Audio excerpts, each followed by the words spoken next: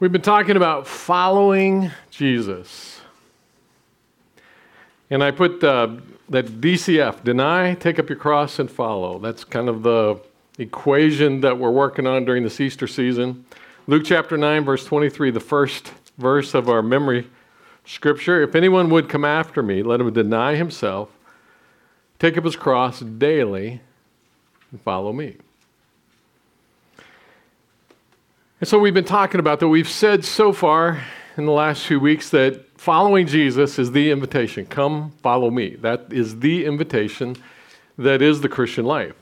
But it's an invitation to walk in the context of relationships on Jesus' mission. It wasn't just to go on vacation with him or to enjoy relationship. To follow Jesus. Jesus was inviting them to do what he does, to be on mission for him, to follow his purposes. To follow Jesus means that we are to be with him, to become like him, and to obey his orders as our leader, which requires intentional time. And then last week we talked about how it's together. It's about learning together, growing together, serving together, receiving together as the body of Christ. So today I want to talk more about following Jesus, but in the context of this friendship, this relationship with Jesus. It was February of 1996. Some of you remember that back that far. Some of you are going, that's ancient history. February of 1996, the Promise Keeper organization, who had been organizing arena rallies for a number of years for men, decided to have specifically a conference for pastors in Atlanta, Georgia. And so we had been going to that as a group of men from New Song. So I gathered some of my pastor friends, and we decided we would take a road trip down to this pastor's conference. One of them was Tom Ravazio, who pastored south of here, and he runs Shekinah Ranch, for those of you that remember when we went out there and worked, and Sarah's worked there for years. So we got about halfway, we stopped at a motel, and Tom was in the same room with me, a couple other guys. And as we're kind of winding down for the day, Tom says, why don't we spend some time praying? Now understand, I had been a pastor for 15 years at that point. And my immediate response was, wait a minute, I'm off the clock. That doesn't sound like fun. To my shame, I'm saying this to my shame. I've been a pastor for 15 years. And when Tom says, let's spend some time praying, I saw it as a duty. I saw it as something he wanted to force me into. I saw it as something that was a chore. And it caught me. So here we are, 25 years later. And I still remember my response because I was so ashamed. That was before, if you've read my book, one of my books, or if you've heard me talk any length of time, you've heard me talk about the moment when I sensed God inviting me up onto his lap. That was before, February of 1996. In the ensuing year, it was that year, some months later, when I sensed God say to me, come sit on my lap. And I couldn't, because it was too scary. And every time I would pray, God would bring that same picture of him sitting on the throne with his arms out saying, come sit on my lap. And I can't.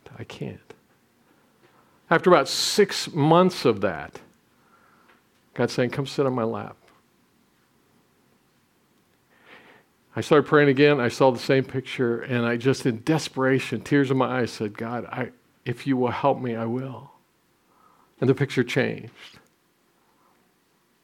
And in my mind, it wasn't on the wall. It was in my mind. I sensed him reach down and pick me up and pull me and wrap his arms around me. And I just wept. I wept and I wept. Because something happened in that moment.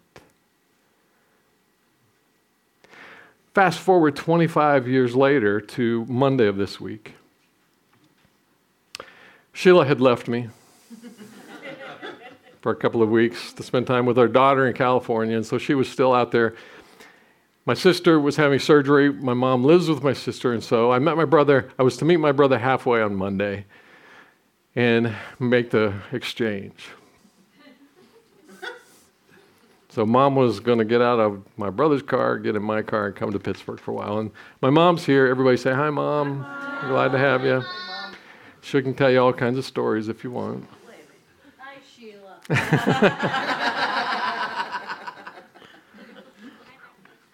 So on Monday morning when I was getting ready, I was having some time with God, and it was delightful. It was just a wonderful time with God.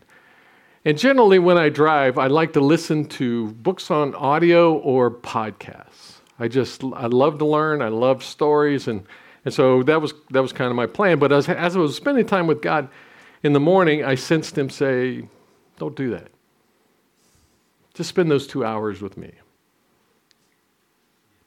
And I caught myself going, oh, but God, I like podcasts. But having 25 years of God drawing me to himself under my belt, I recognized that this was a loving Heavenly Father who was saying, I've got something better for you than a book. I've got something better for you than a podcast. I just want you to spend time with me. Not because you have to. It wasn't Tom Ravazio's saying, let's pray, ringing in my head. It was my loving Heavenly Dad who said, I have something good. If you'll just spend this time with me, I've got something good. So, if you remember last weekend, we got snow. And since Sheila was out of town, I was driving her car because I had to pick the dog up. And my car was snowed in, so I was driving Sheila's car. Now, and I want you to notice how God arranges these things. So because I was driving Sheila's car, I didn't have my CDs. I didn't have my music with me.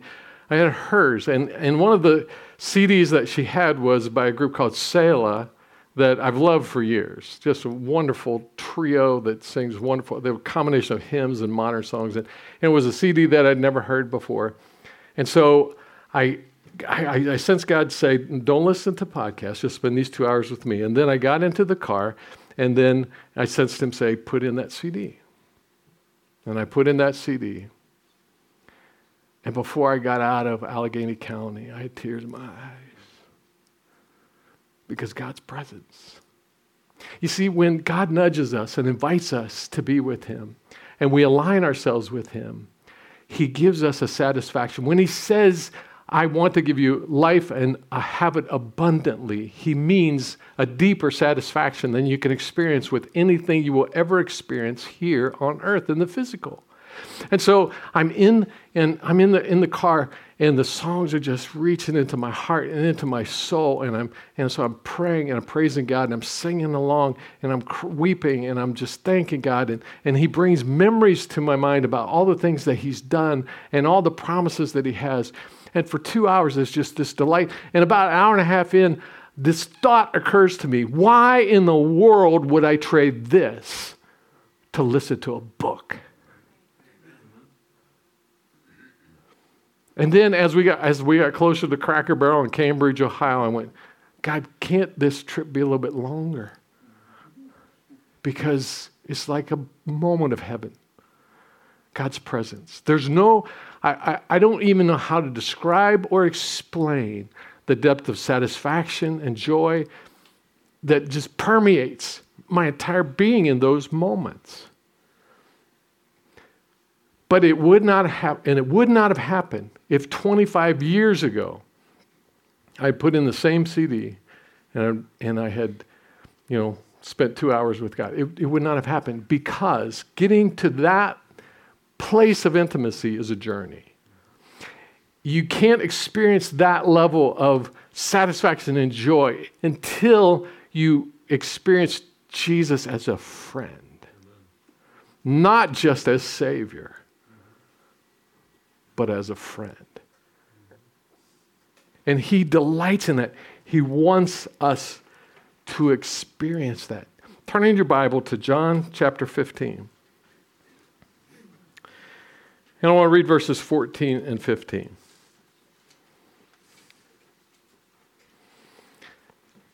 following Jesus as God, as he has designed it, is not to follow him from a distance, but it's to follow him as an intimate friend. And that's what we're going to look at. That's what we're going to see. And how the goal for this message is for you to be convinced that God really wants that and that that's what you will pursue. John chapter 15, verses 14 and 15. This is Jesus' last night with his disciples as a part of his last meal and washing their feet and giving them his last words. He says to them, "You are my friends if you do what I command. If you do what I command you. No longer do I call you servants." Now that indicates that when Jesus had called them, that's what they were, right? Because to say, I no longer call you that means he called them that previously. So when he came to them and said, "Follow me," he was calling them as servants. But he says, "I no longer call you servants." For the servant doesn't know what his master is doing. But the servant just does what the master bids. He didn't give him an explanation. He just tells him, "Go mow the grass." Why just mow the... No, just don't argue with me. Just go do what I tell you to do. That's what a master does with a servant. But he says, "For the servant does not know what his master is doing, but I have called you friends. For all that I have heard from my Father, I have made known to you." In other words, he's saying, you used to be with me as a servant. Now, because we've spent these 2.5, 3 years together, I've taught you, I've walked with you, you've watched me, and you know I have given to you these words and these experiences so that now you have an intimate relationship with me. You no longer follow me because you have to. You follow me because we have friendship. That's the journey God wants each one of us to travel. It is God's plan. And so my hope today is that you will be convinced that's what God wants, and you will pursue it by beginning to commit to constant conversation, constant interaction with God through his Spirit within. Now, flip over to John chapter 14, beginning with verse 15. Because for 6 months, I wasn't convinced that God really wanted me to sit on his lap. I wasn't convinced that he really wanted me to be that kind of friend because of all kinds of stuff that I had. I had issues with my dad and fear and fear of God. He had to get me past that. He needs to get, and Satan will throw every kind of obstacle he can to try to prevent you from really believing that God wants to have you as his friend. Amen. John chapter 14, verses 15 to 17. This is just previously to the verses that we just read. He says, "If you love me, you will keep my commandments. If you love me, you will be such a friend that you will trust my instructions that what I'm doing is because I love you. And I will ask the Father, and he will give you another helper to be with you forever." And notice helper is capitalized. That means it's the Holy Spirit. "Even the Spirit of truth, whom the world cannot receive because it neither sees him nor knows him. You know him, for he dwells with you. He's been with us the whole time because it's the Spirit of Jesus. And he will be in you." So 40 some days later, when the Holy Spirit comes at Pentecost, the Holy Spirit now begins to live within those who are Jesus' friends. Jump down to verse 25. It says, "These things I've spoken to you while I am still with you. But the Helper, the Holy Spirit, whom the Father will send in my name, he will teach you all things and bring to your remembrance all that I have said to you." Jesus is saying, it is my desire that you will hear my voice moment by moment as you walk through this life. Because now I have been with you externally. I've been in the flesh, and we've had this relationship. But when the Holy Spirit comes, my Spirit will live within you so that you'll be walking in my presence all the time. And when that happens, then my presence, my Spirit will bring to remembrance the things that I've said to you. And all that I've said to you. And he will teach you all things. He will show you how to walk in step with me. He will show you what it looks like to be my follower in the relationship of friendship.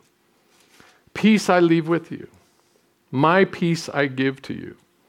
Not as the world gives do I give you. Let not your hearts be troubled, neither let them be afraid. In these verses, what we have is Jesus saying, I want you to live in constant conversation with me.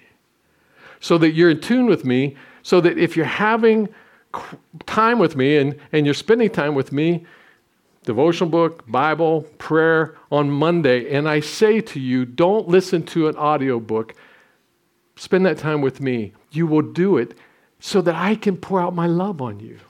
So I can warm your heart, so I can bring you to tears, so I can let you know how valued you are, and so that you can hear what I want you to do next.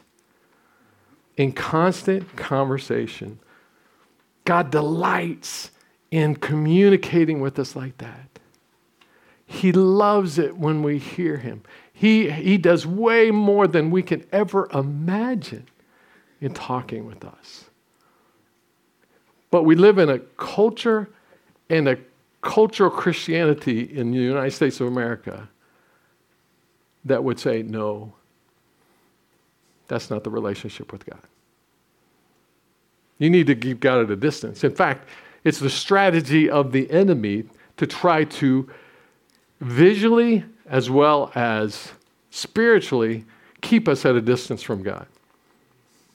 Generally, when you come to a worship service, there's something between the person up here who's supposed to be representing God and speaking the word of God and people out there, isn't there?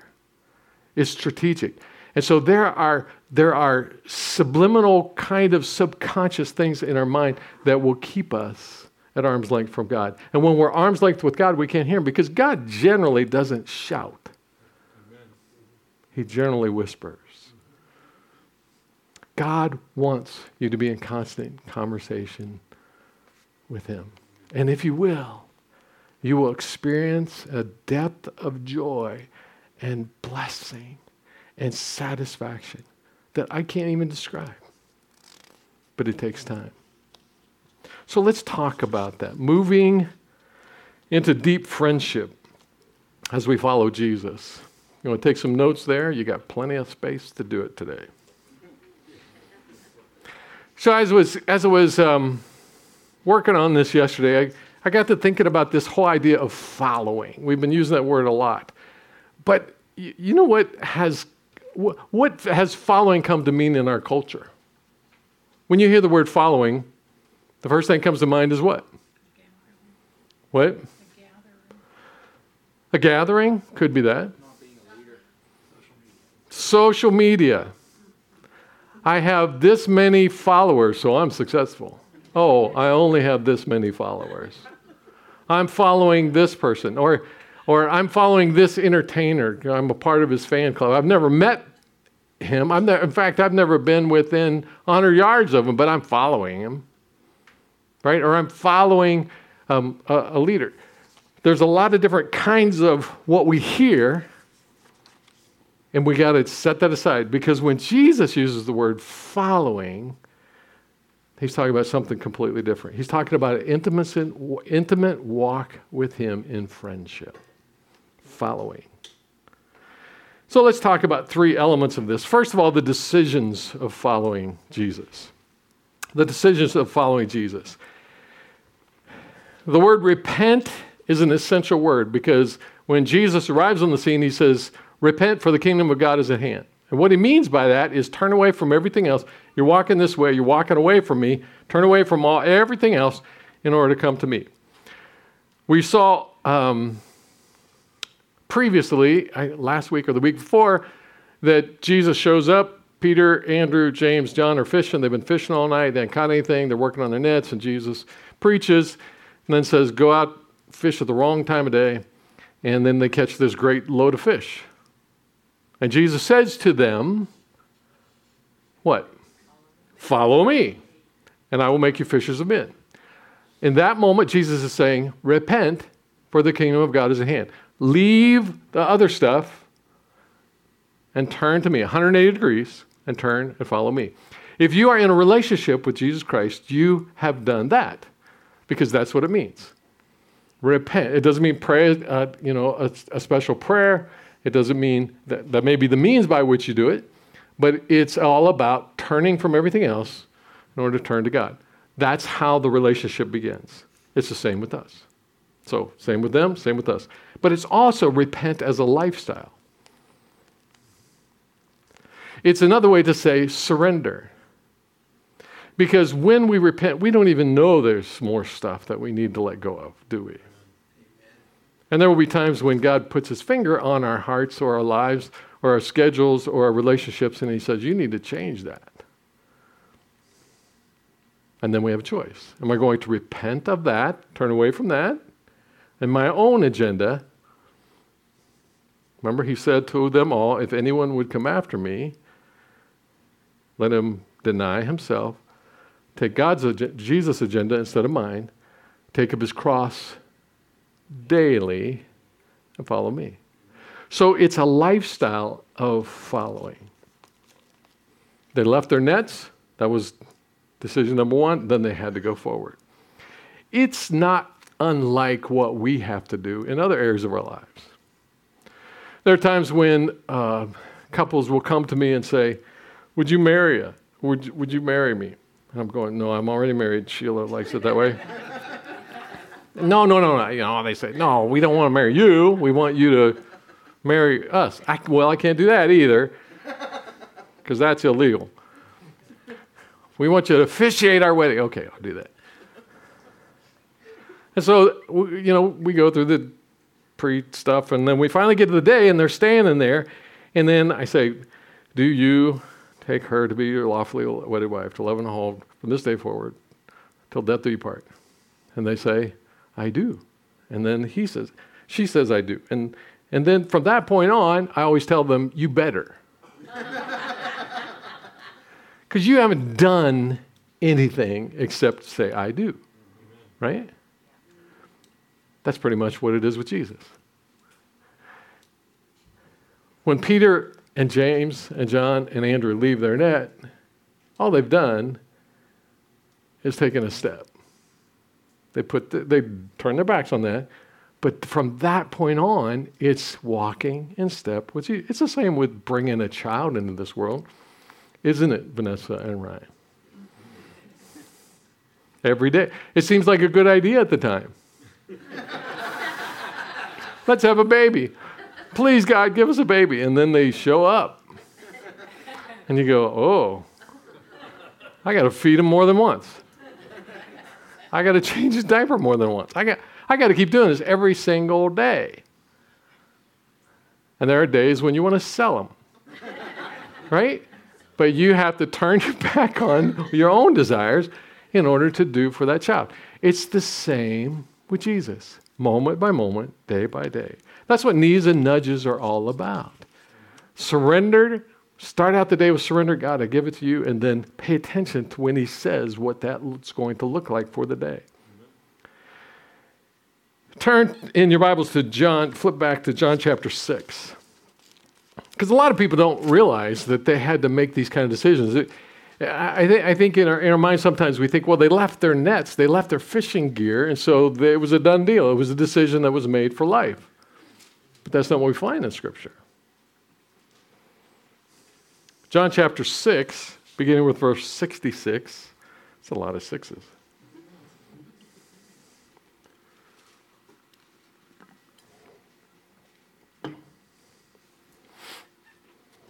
John chapter 6, verse 66. And Jesus has fed the multitudes, and now they're enamored with that, and they want him to keep feeding them.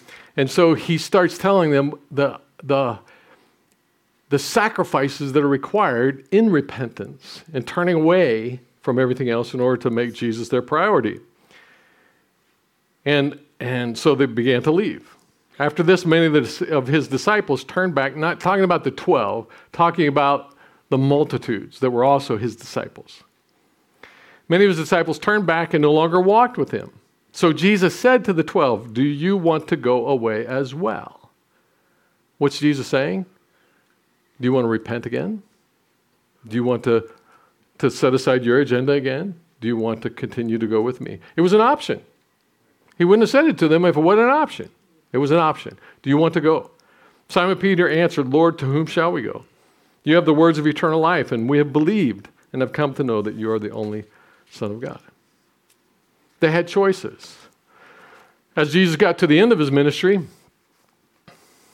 he got word that Lazarus was sick. And he didn't go. And the disciples thought that was a good idea because last time we were there, they tried to kill us. The Sanhedrin, the religious leaders literally tried to kill Jesus, and being his entourage, they were, in the target area. So he didn't go. But then he decides to go. And they tried to talk him out of it. Lord, last time we were there, they treated us pretty bad. And he says, I told you. We're going. And here's Thomas's words. If you want to write it down, it's John chapter 11, verse 16. Thomas said to his fellow disciples, let us also go, that we may die with him. That was a choice. It was a choice. Are we going to continue to follow him? Are we going to hold on to this? Are we going to protect ourselves? And if a life of repentance requires us to do those kinds of things. So we see that. Number 2, the experiences of following Jesus. The experiences of following Jesus. So Jesus invited them, follow me. Andrew, Peter, James, John. We also looked at Philip and Nathaniel and Matthew. He said to each one of them, follow me, follow me, follow me, follow me. But he wasn't saying to them, it wasn't like this Simon says, just do what I do. It was to be with me. And we talked a little bit about that rabbi model of living with him and eating with him and listening to him and watching. But what if Jesus had said to them, follow me, and then never talked to them again? How could they have become his disciples? How could they have become his friends? It would have been impossible, right? What if he said to them, stop asking questions? And as a human being, if I was there, I would have, there would have been times when I'm going, you knuckleheads, just shut up for a while. Because they were as dense as we are. Audience participation time then. What were the experiences of the disciples as they followed? So Jesus said, leave all that stuff and follow me. What happens over the next 2.5 to 3 years? What do they experience? What do you think through your mind of the kinds of experiences that they had with Jesus? They watched him do healings. Miracles, yeah. Healings, miracles. So watch them raise the dead. Watch them loving on the people. And they were harassed. They learned how to self-control because at first, remember, didn't they want to bring the fire down? Yep. They experienced Jesus correcting them because they go through Samaria, they reject them. James and John goes, Jesus, they rejected us. Let's call fire down on these people and kill them all. Jesus goes, stop it. Just stop it. What's that? He healed people? Absolutely. What's that? They were hungry sometimes. They were disoriented. Yeah, they were disoriented a lot because he was turning their world upside down. Compassion for the outcast. Yeah, so they watched him lean into people and spend time with people that everybody else was rejecting. The woman caught in adultery, the woman at the well, the lepers, the tax collectors, all those people. They're watching all of this. He loved the Gentiles as much as he loved the Jews. Yep, he loved those that weren't of Jewish. He was willing to heal them and speak to them and lay the foundation for what was coming next. Power over his creation. Yeah, so they watched him walking on the water. They watched him calm the storm. They watched him take loaves and bread and multiply them so that thousands of people could have a feast. And they saw how he did allow them to eat on the Sabbath, where Mm-hmm. and he corrected them that Right. Man wasn't made for the Sabbath, but Sabbath was made for Yeah. man. So he not redefined, he clarified where the religious leaders were getting it wrong. They'd taken the word of God and they misinterpreted it, and then they'd added to it. And so he was clarifying. He was trying to show them. Yeah. So they walked together. Sometimes they camped out overnight together. They lived together. They laughed together. They went to a wedding together. They had all of these experiences together. What's that? They Disagreed with each other. They argued, and he had to correct them. And he was teaching, rebuking, equipping, trying to tell them what was real, what wasn't real. Because, as he does that, he's helping them understand who God is and what God does, laying the foundation. So he's moving them from servants to friends, intentionally along the way. Because what he's doing is he's going to pass on to those who would be his followers. God wants to have constant conversation with us. I put a couple of scriptures here for you. Come to me, he says, all who labor and are heavy laden, and I will give you rest. Take my yoke up on you. So here's the picture. He says, I'm the mature, big ox in the yoke. I want you to come as the learner in the other side. Take my yoke upon you, learn from me, for I'm gentle and lowly in heart, and you will find rest for your souls. For my yoke is easy, and my burden is light. I want you to walk with me so that you learn what it looks like to follow me through experiences. Through experiences. So he takes them through experiences because he wants to equip us. John 8:32 says, he who did not spare his own son, but gave him up for us all, how will he not also with him graciously give us all things? And I put that scripture there because I want you to be convinced that God wants to speak to you and God wants to resource you. God wants to give you all that you need in order to be his friend. And you can have constant conversations with him that will guide you through this life with supernatural joy and abundant satisfaction. And some of you are not yet convinced, because I was where you are 25 years ago after having been a pastor for 15 years. And I get tears in my eyes when I think about how God pursued me and he continues to love me and arrange everything I need. That's what he wants for you. Pastors don't get a special card. It's for us all. Which brings us to the third piece, and that is the conversations of following Jesus. The conversations of following Jesus. It was great that the disciples had the experiences with Jesus, of following Jesus. But the problem was, when Jesus called them away from their old life, they came with all kinds of assumptions of what God was all about and what following Jesus is all about. And among the 12, there was a vast array. On the one hand, you had Matthew, who was a tax collector, which to me tells me he was very methodical, and he would numbers, engineering, all that kind of stuff, everything in his place, systems, and all of that. And then you had the fishermen among the group who were working with their hands, and just they learned by practical experience. And then you got Judas, who wants to kill the Romans and put Jesus on the throne. Who Matthew, and if you don't know this, Matthew and Judas would have been enemies. But they're in this entourage together because Jesus wants to teach them all the same experiences to understand who God is. Our problem is, without Jesus defining what an experience means, we make our own assumptions of what it means. So Judas follows Jesus for these 2.5, 3 years, believing all along that he's going to militarily take the throne. He's going to reestablish Israel as a geographical country and kick Rome out. Because he had those assumptions all along the way. We all have assumptions about who God is. It was my assumptions that kept me tied up and bound for 6 months when God was saying, come sit on my lap.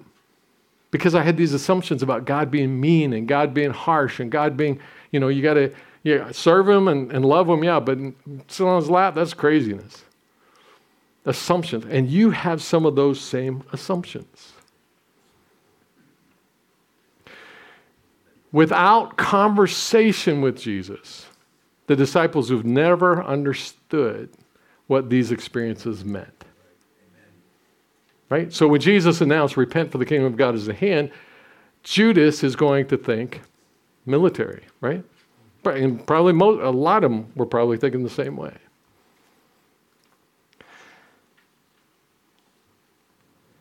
So I just identified a few, and I think we'll probably come back to this whole idea. So the disciples, and in Luke chapter 10, Jesus sends them out 2 by 2. And he says, I want you to go out, announce that the kingdom of God is near, is at hand. Heal the sick, cast out the demons. Announce the kingdom of God is at hand. Go out there 2 by 2. And just by the way, I think maybe, there's absolutely no scriptural basis for this whatsoever, but I think maybe Jesus put Judas and Matthew together 2 by 2. Why? Because I think God forces us into being around people that he wants us to learn how to love. Anyway, he sent them out 2 by 2, and they came back, and they were so excited, and they said, Jesus, even the demons, even the evil spirits listen to us. Jesus' response, don't rejoice that the evil spirits listen to you. Rejoice that your names are written in the kingdom of God. Amen. He says that is just a symptom. The supernatural, the spectacular is not the deal. You want real satisfaction? It's by being in a relationship with me. He had to define that experience for them.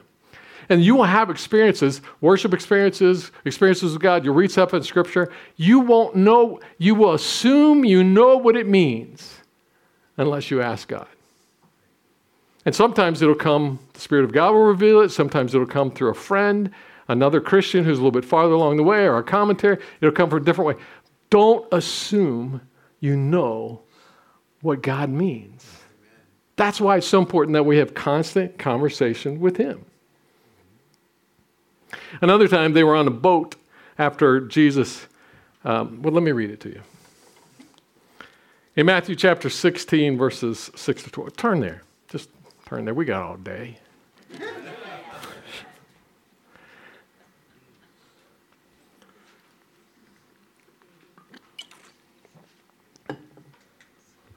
Sarah brought food, so.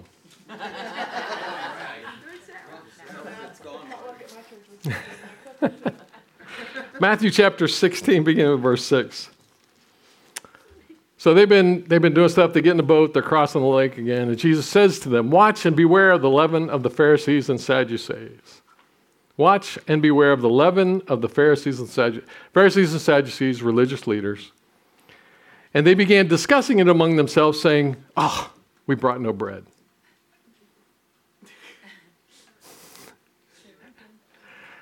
And Jesus, aware of this, said, "Oh, you of little faith." In other words, you don't yet understand the spiritual things. Why are you discussing among yourselves the fact that you have no bread? Do you not yet perceive? Do you not remember the 5 loaves for the 5,000? How many baskets you gathered? Or the 7 loaves for the 4,000? How many baskets you gathered?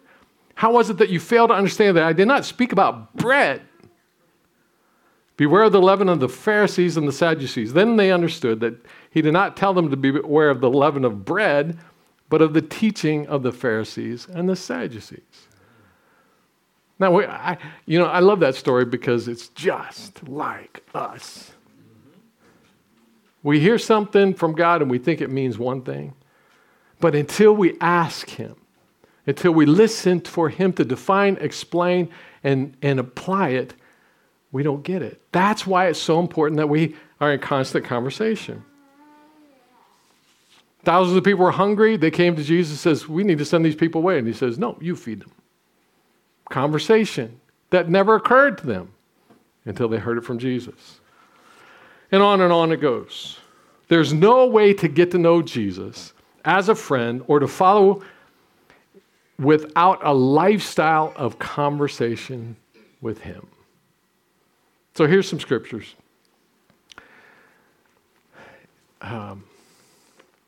Because I don't think most American Christians understand the level of constant conversation that God wants to have with us.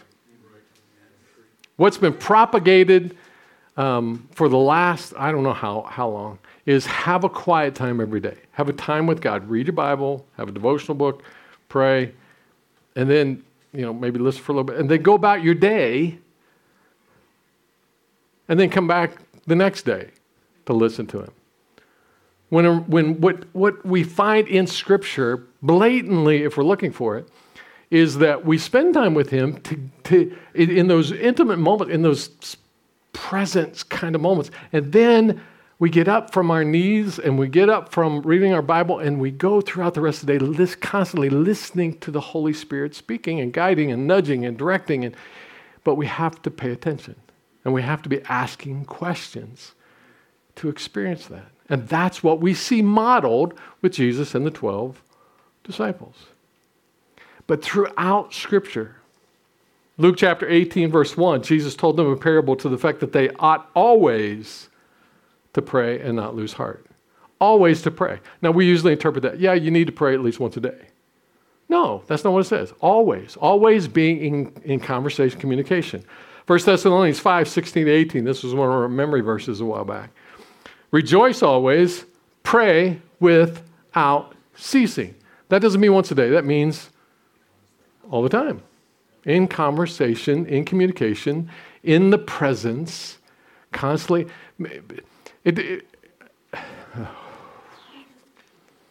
We'll talk about that later. Give thanks in all circumstances, for this is the will of God in Christ Jesus for you. All these three things are the will of God for you. Galatians 5, 16 and 25. But I say, walk by the Spirit. Walk by the Spirit. That means step by step, every day, step by step, living in step with the Spirit, living in the presence of the Holy Spirit who's living within us, guiding us. You can't walk in step with the Spirit unless you know where the Spirit is stepping. Right? That requires constant conversation because we will assume things instead of hearing things. And you will not gratify the desires of the flesh. And then verse 25, if we live by the Spirit, let us also keep in step with the Spirit. Turn to Ephesians 6:18. And we'll wrap it up. Ephesians chapter 6, verse 18.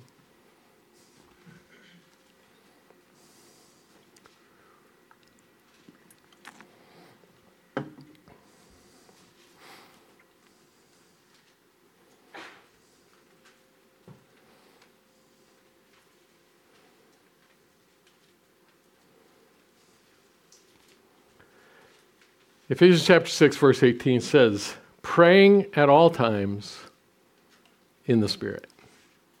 Now let's go back. When Jesus sent he said, I will send you the helper. Pentecost, the Holy Spirit comes, he lives within us. The same Spirit of God, same Spirit that was in Jesus, lives within us. So praying at all times, talking at all times, in conversation with the Spirit, in the Spirit, with all prayer, requests, and supplication. To that end, keep alert with all perseverance, making supplication for all the saints, requests for everyone. Praying at all times in the Spirit. The most important part of the disciples' experience, I want you to catch this. The most important part of the disciples' experience was not the fact that they watched him heal, watched him raise the dead, watched him multiply food. It was that he was in conversation with them about it all the time. He's walking along, they're arguing back there, and he says, what are you arguing about? And they have a conversation, and he corrects them. He says, what did you experience with me? He had this conversation. And then there were times when Jesus would say things, and they would later on, while they were alone, going, Jesus, when you were doing that, what was that about? And he would answer them.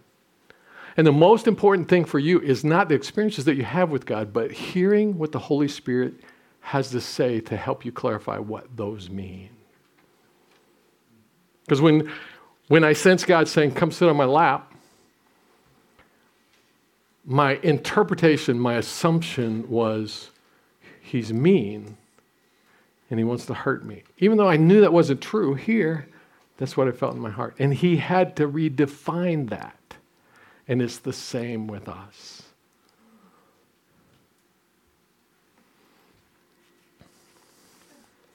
Have you ever been in a text conversation and you just get so frustrated and go, can we just talk? Or you're emailing with someone, can we just talk? Can you just call me so that we can have... So a while back, I told Sheila, we've been married for over 40 years. I said, I've decided that we need to change the pattern of me finding things in the basement. Because for 40 years, this is the way it has gone. I go down to the, and I said, where's the can of green beans? She says, it's in the cabinet, bottom of the steps, in the basement. So I go down the bottom of the steps, and I look, and I don't see it. I say, what shelf is it on? It's on the third shelf down. I look at the third shelf down. I can't see it. It's not there. And I said, are you sure it's there? Well, maybe on the fourth shelf. So I look at the fourth shelf, and I go down there, and I can't find it. And then I come back up, and I say, I can't find it. And you look at me in disgust, roll your eyes, and goes, I got to find everything around here. And so she walks down there, she looks, and it's in a different cabinet, and she brings it up. She says, see, you just didn't look where it was. I said, so here's the change. We're going to cut out the middle part. I'm going to say, we need green beans, and you say, well, you go look for it. And I said, I've already done that a lot of times, and it didn't work out. Why don't we just have you go down and find it?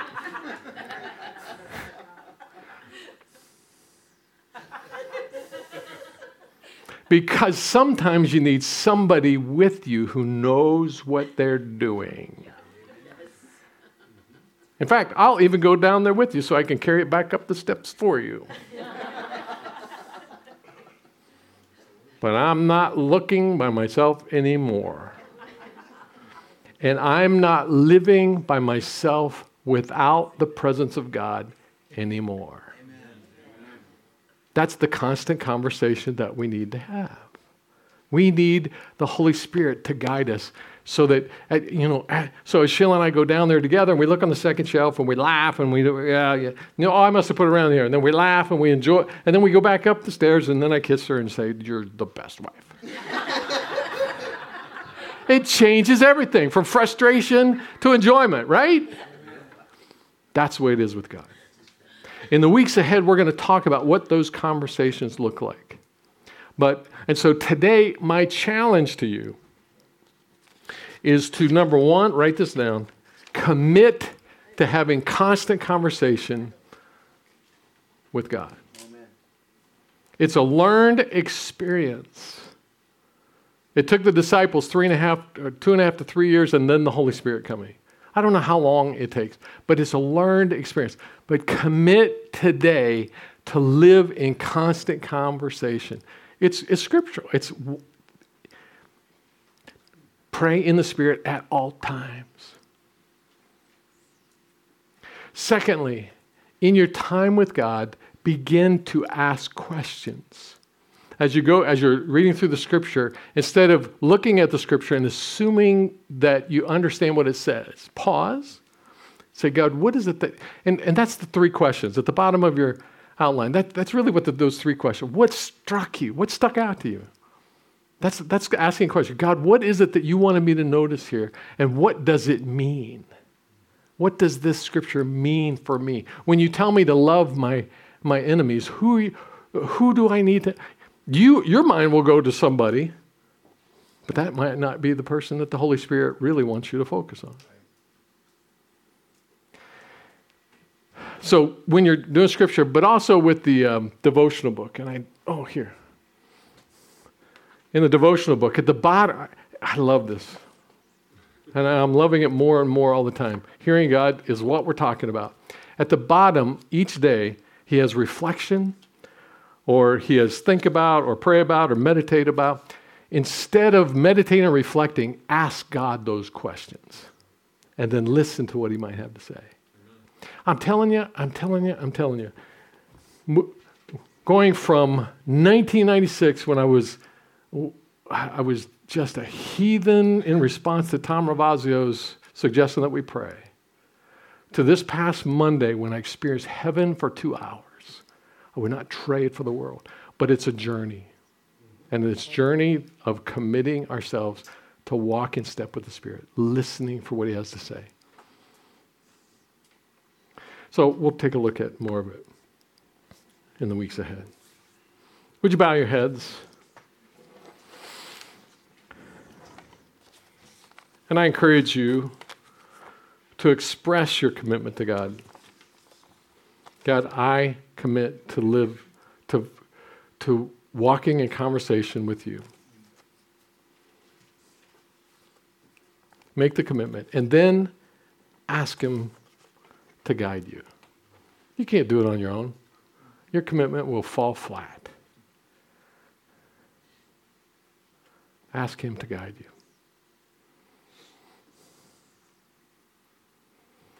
Lord, we can't ever fathom that the God of the universe would want to be in this kind of intimate conversation with us. It's beyond the scope of our minds, but we're so grateful. And I pray that you would do whatever it takes, pour out your Spirit upon each one of these folks. For those that are already experiencing hearing you and walking, just amp it up, ramp it up. Make it go deeper and stronger and wider and broader. For those that have experienced it here and there, God, I pray that you would make it even more common.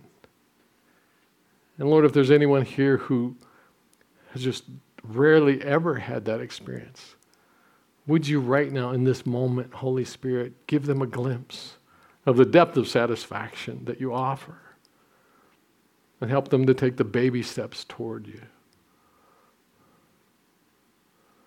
Lord, together, unite us together to be a people that hears you clearly and has the courage to obey you and go all the way, as 11 of the 12 eventually did.